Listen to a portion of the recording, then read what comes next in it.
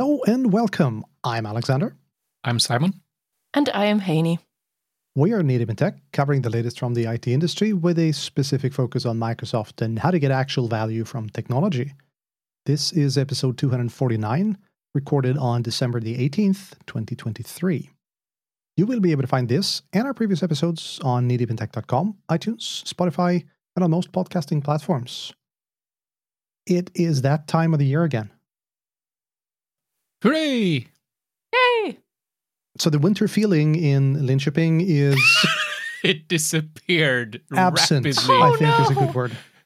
I'm quite impressed with how quickly all that snow disappeared. Yeah. I think it took like 48 hours and now it's zero snow. Yeah, but it's very rainy no. instead and Yeah. windy. Yes. But rumor has it that we're going to get some snow. How are things in Tampere? Well, it was raining a bit as well this weekend, and it's a little on the plus side, but we've still got a little bit of snow around, so it looks a little wintry. Good. Looks a little wintry. Well, Yes. the weird thing is, I mean, we say this all every year that, wow, that year went by quickly, but wow, that year went by quickly.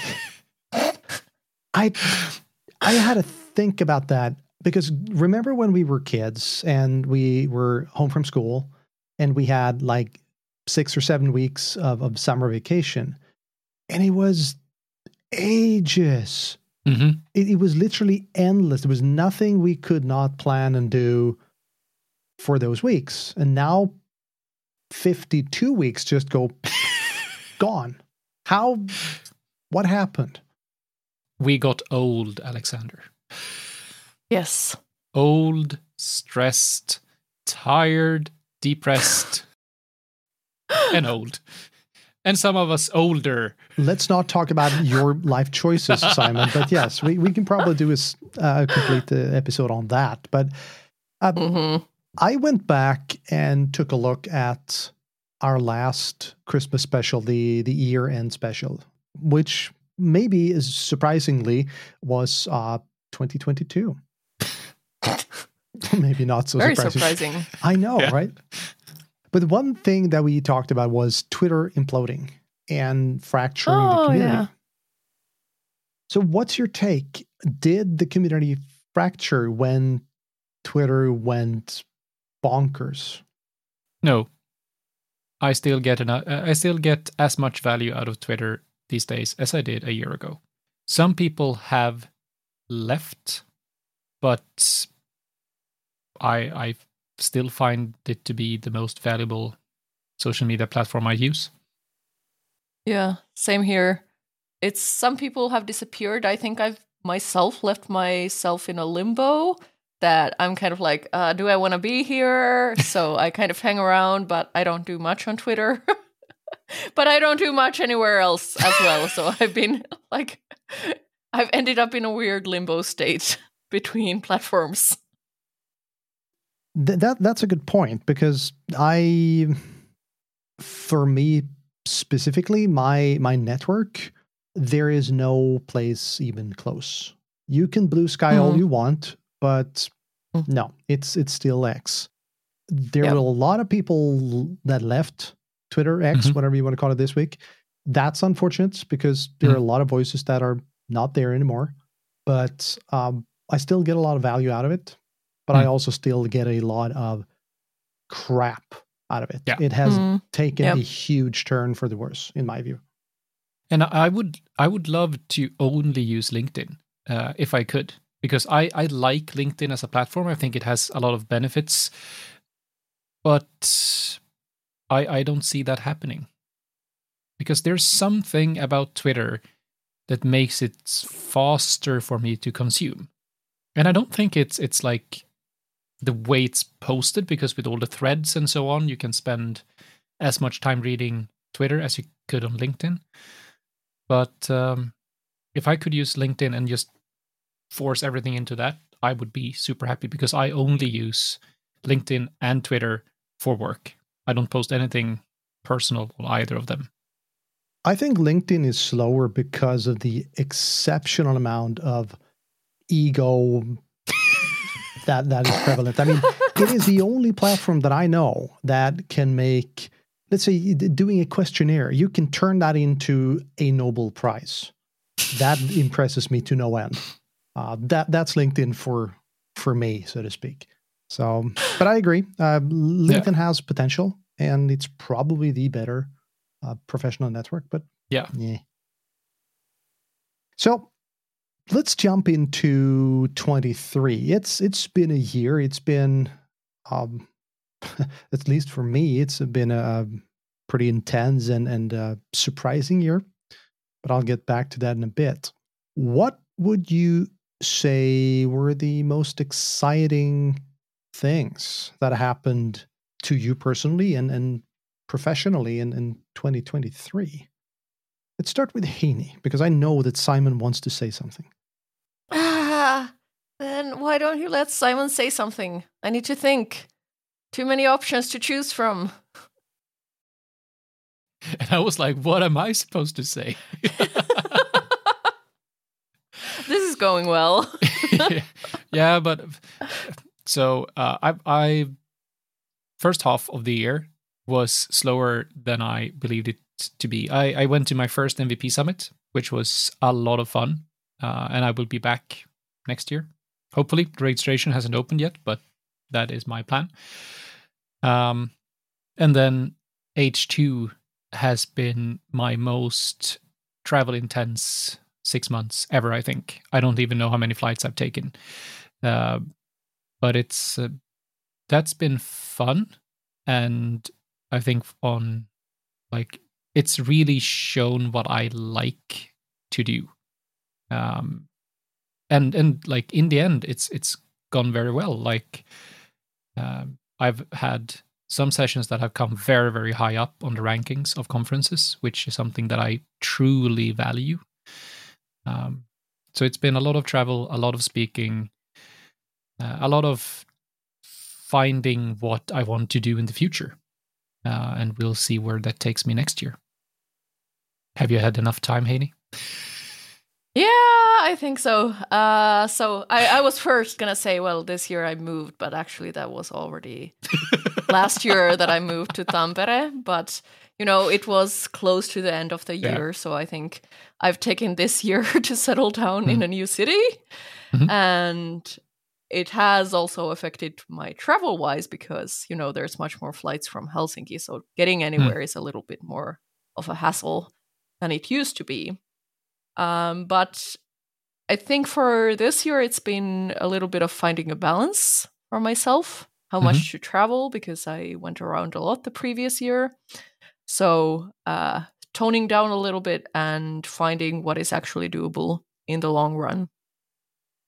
So for me, my wife went to Japan for 7 weeks to, she was supposed to do a full year of studying abroad, but then the world ended, so that got pushed indefinite, and then she did another thing. So she spent 7 weeks in Japan, leaving me with the cats and figuring things out at home, how to use a stove. No, but that was something. I think so. That was one thing, but then we were essentially evicted from our old apartment, prompting a very, very fast. How do we figure out? How do we find some new place to live and all those things? So that kind of threw a spanner in the works.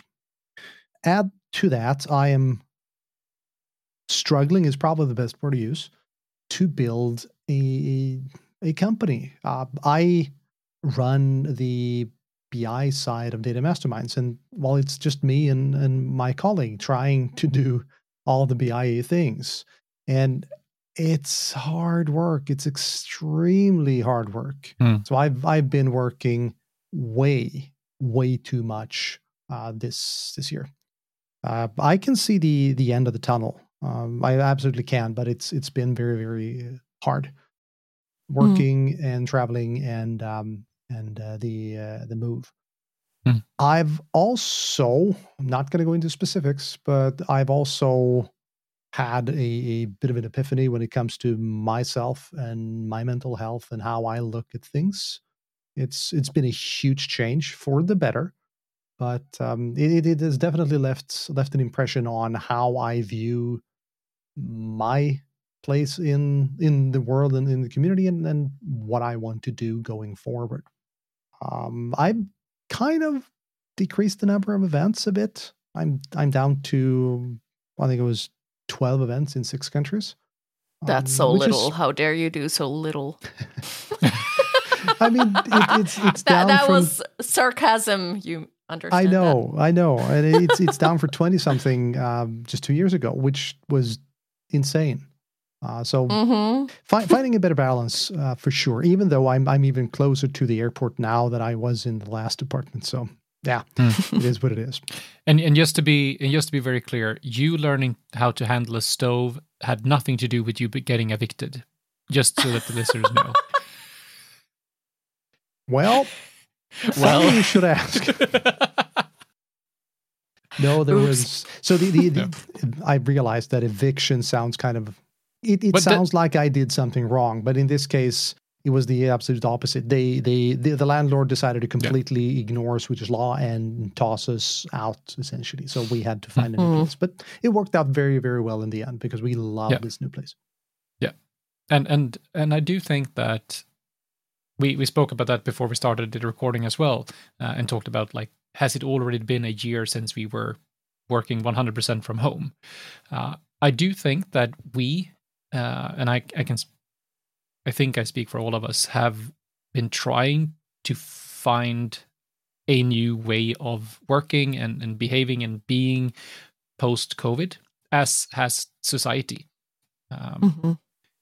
And I agree with Alex. Like, last year, I felt that I traveled a lot and did a lot of things. I've traveled even more this year, but I do think that I've found a better balance.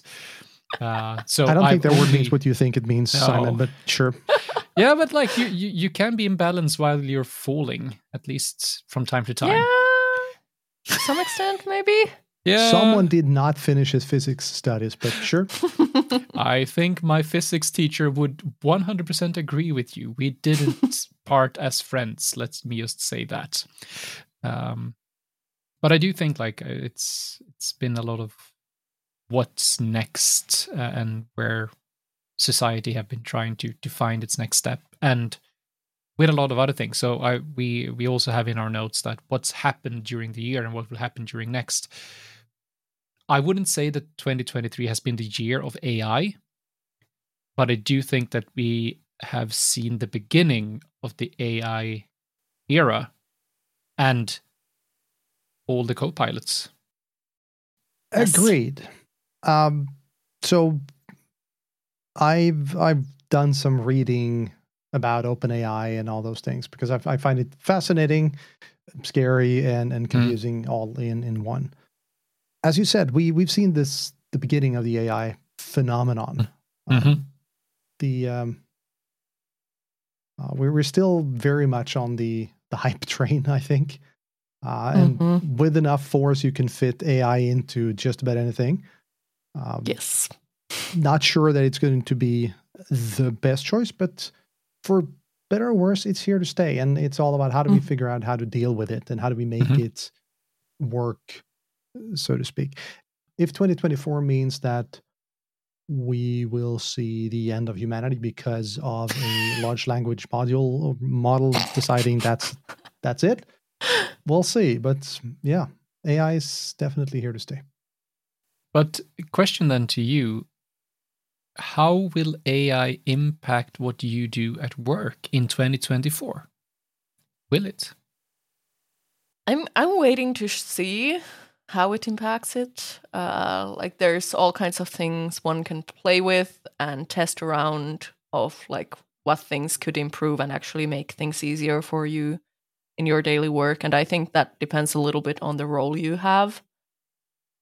But at least for now, I feel like I'm still grappling in, like, the projects I'm in, grappling with, like, how to get the basics down, how do you to have quality data, how to have data available, how can people find it, and things like that. And And yes, there's the specific use cases where companies are testing out using AI for a specific purpose, and it can bring benefit to those. But I'm not sure it will take over absolutely everything. And I do hope we also keep in mind the environmental factors of using these large language models and things like that. It's not exactly the most supportive of having a more, sustainable environment. So, but we gather all of the heavy metals in the world in data centers. That must be a good thing, right? Yeah. We'd remove it from the and soil. And then we just use it more and more and more, so we make those data centers bigger. So, there's something wrong there. Yeah. I have found that I have become a concerned middle-aged person or something. I'm like, Yes. So in my case, I think AI is very, very much already here. People are using the co-pilots left, right, and center. And I think in the short term, that is a good thing. And I think in the medium term, that is a disaster. Mm-hmm. Why do I think this? Well, I did the keynote at Data Saturday Stockholm this May. And what I said back then is something that I've unfortunately only seen proof of that I was onto something. And the problem that I see with any tools in general, and AI tools in particular, is that you can use these tools without having an idea what you're doing. Mm-hmm. That's a great thing. It sounds like the best thing ever. But that also means that you can't stop and go, wait a second.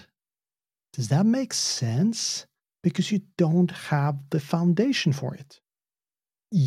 And I mean, in 9 cases out of 10, the model might give you the perfect answer. But the 10th time, you're not going to catch it because you don't have the prerequisite skills to look at it and go, well, that's a weird response. And that's why I mean that in the short term, this is going to increase your results or your speed or whatever you want to do, because you don't need to look up the nitty-gritty details of Python or whatever language you're using. But in the long run, how do you get the skills required to be able to second guess things? Well, you need to bang your head against the wall for a couple of years. And we are taking that out.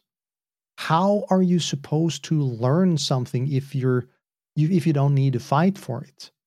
So I'm not saying that this is a bad thing in total. I'm saying that we need to look at how do we change learning, how do we change teaching going forward with these kinds of tools. And that's something that I think is very, very important to be aware of.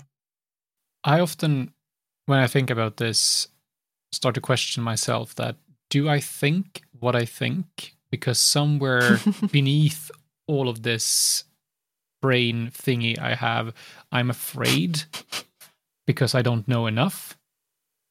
But again and again, I come back to the same conclusion. No, because I do agree with Alexander. I do think that we have now already made AI so available so that we stop to think about what we want to do or how we want to use it. And that is also driving the non-sustainable part of it. Since it's free or very, very cheap, we use it to everything. Like, I don't know if you've seen the numbers, but like we have created more pictures in the last year than humanity has created since the dawn of humanity. And it's like, that can't be healthy. And I do think that this, as with many other things, we'll get into security, I think, in a few minutes. We can't lose track of what you said, Haney, about getting the basics done right. Because we won't ask the AI to set up MFA for all users. We will ask it to do something super complicated. And we still will fail because we haven't thought through what we should do with it. And I know that I sound old and grumpy and middle-aged. We can be old and grumpy all together. Exactly. We'll join Alexander here. But like, I think we should be careful with the hype and use it for like good purposes and in an efficient way, because we can't be inefficient just because it's easy. But I'm curious what you just said, security. Mm-hmm. How do you tie this into security? So the way I speak about security at any event I'm at is that security needs to be like an enabler for digitalization or innovation or whatever it might be. And the only way it can be that is that if it's a constant and a common baseline to reach up to. And I did an event 2 weeks ago where I said, the only thing I want for Christmas is that next year I can stand on this stage and speak on something new. Because I've spoken about security for 10 years, more or less, and I still say the same darn thing. Organizations in general, there are some good organizations out there, but organizations in general, no MFA, no patch management, no EDR, no working backups. Like, and too high privileges. Come on. It's been and you the know same. why this is the case, right? So many bad reasons, but please enlighten me. The way I see it, it's because it's not about tech at all. This is the human condition. Yeah, of course. This is how we work as human beings. Yeah. Meaning that there's no reason why you would not go to your grave speaking about these things for the next 50 or 70 years. I know. Thank you. Oh, because, no. Yeah, because that is what I foresee for 2024. It won't happen. And I think one of the most important things that Microsoft have released during 2023 is the darn Microsoft managed CA policies that we talked about. Because Microsoft isn't pleased. Like, I do tell the numbers, like, for all the iCloud accounts, it's a 99-point-something% that has MFA enabled because you do not have the choice. For all the Microsoft managed identities, that includes Live and Azure AD and everything like that, it's still up to 37% with MFA. And I always wonder about this number because in Finland, I feel like most places I've seen, this is on. So what is happening in the rest of the world? I don't know. I think you take it so much more serious than we do. Because it's like we get stuck on all of these things. Like every single customer I meet, it's like, yeah, but it's so hard with students. It's so hard with frontline workers. It's hard in manufacturing. It's hard this and hard that. And it's expensive. And come on. Like, there are solutions. And yes, it will cost you a bit of money in some cases. It doesn't have to. But there are solutions if we start to focus on what you can do instead of what you can't do. If you get up to 90% with MFA instead of having 10%, and now I'm going off on a complete and utterly rant, so stop me and mute me whenever you feel for it. But come on. There are solutions. And look at Finland. It's extremely frustrating, right? Because we see people make the same mistakes over and over and over again. Yes. And again, that's how you learn. You make mistakes. Some mistakes, though, are going to be more costly than others. Yes. How about instead of trying to eradicate the mistakes, we make it possible to make the mistakes and mitigate the potential consequences. Yes. That is agile. It's like, and I know that Alexander hates the word and everything it stands for, but we should be allowed to be innovative and innovate. And to be able to do that, the basics must be in place, regardless if that is security or a trust to make mistakes or a common way of managing code or whatever it is. Start with the basics. Yes, it's boring, but it's only boring because you haven't focused on it for the last 10 years. Damn it. What is it? I completely agree, but I do still think maybe we should like gag Simon for the rest of the episode. He's on a roll today. I will mute myself. So it's fine. I want to ask you a couple of questions. One is, in almost one word or one tool or one project, what was the most exciting thing to come your way from a professional standpoint of 2023? And I don't think that Heini is going to say API management. No, I'm not. I haven't had to deal with API management this year, which I'm kind of happy about. And still a couple of days to go. Yes, I've had to use things from API management, but I haven't had to manage it. So that has been a positive. For me, like being on the data platform side, one of the biggest things is Fabric, of course. I might be stealing or saying the same thing Alexander was going to say. But also on the other hand, for me, since I've had a chance to work very deeply with Databricks now recently, it's just the speed of things that is coming on the data platform solution side that is kind of mind-boggling at this point. Because even with Databricks, that is quite a mature service. There has been a lot of like improvements that have come during this last year, and they just keep coming at a really fast pace. So I think the fast pace is the both exciting and daunting part on the data side. I've thought a lot, or I've thought for a minute about it. And in one word, I would say Windows Autopatch. And it's not necessarily because it's the coolest technology advancement, but rather because it ties together so many things. It's like storytelling, it's process, it's security, it's user experience, admin experience as well.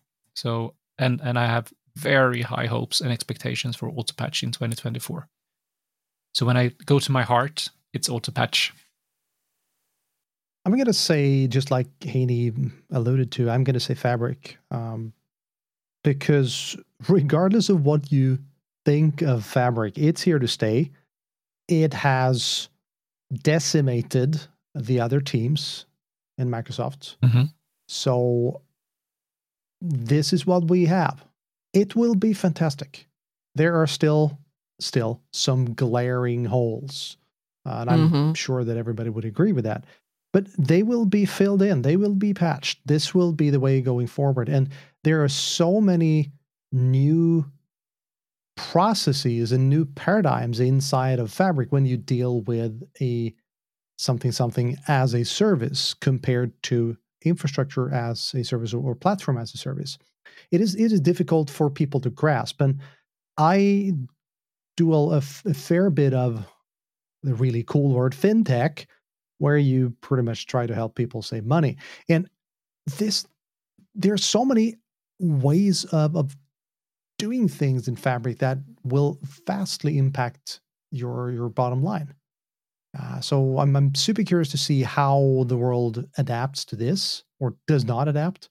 And we will not be bored in 2024. That's for sure. I mean, just like Heini said, Databricks is going flat out.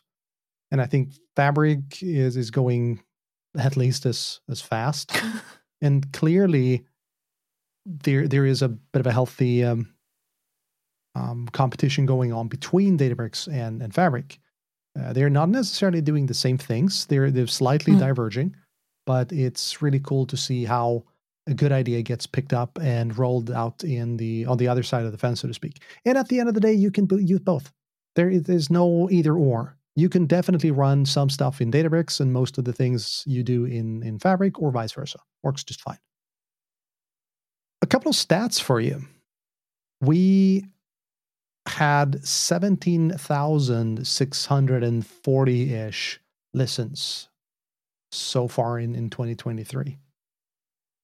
That's nuts. We are looking at roughly 800 listens a month. We're declining a bit. We in our heyday we had over 1,000. I have some ideas of why this is, and I'm curious to hear what do you think it's declining for us. Why it's declining? Yep. I do think people have less time to listen to podcasts. Because we are working harder than ever before. Many of us are.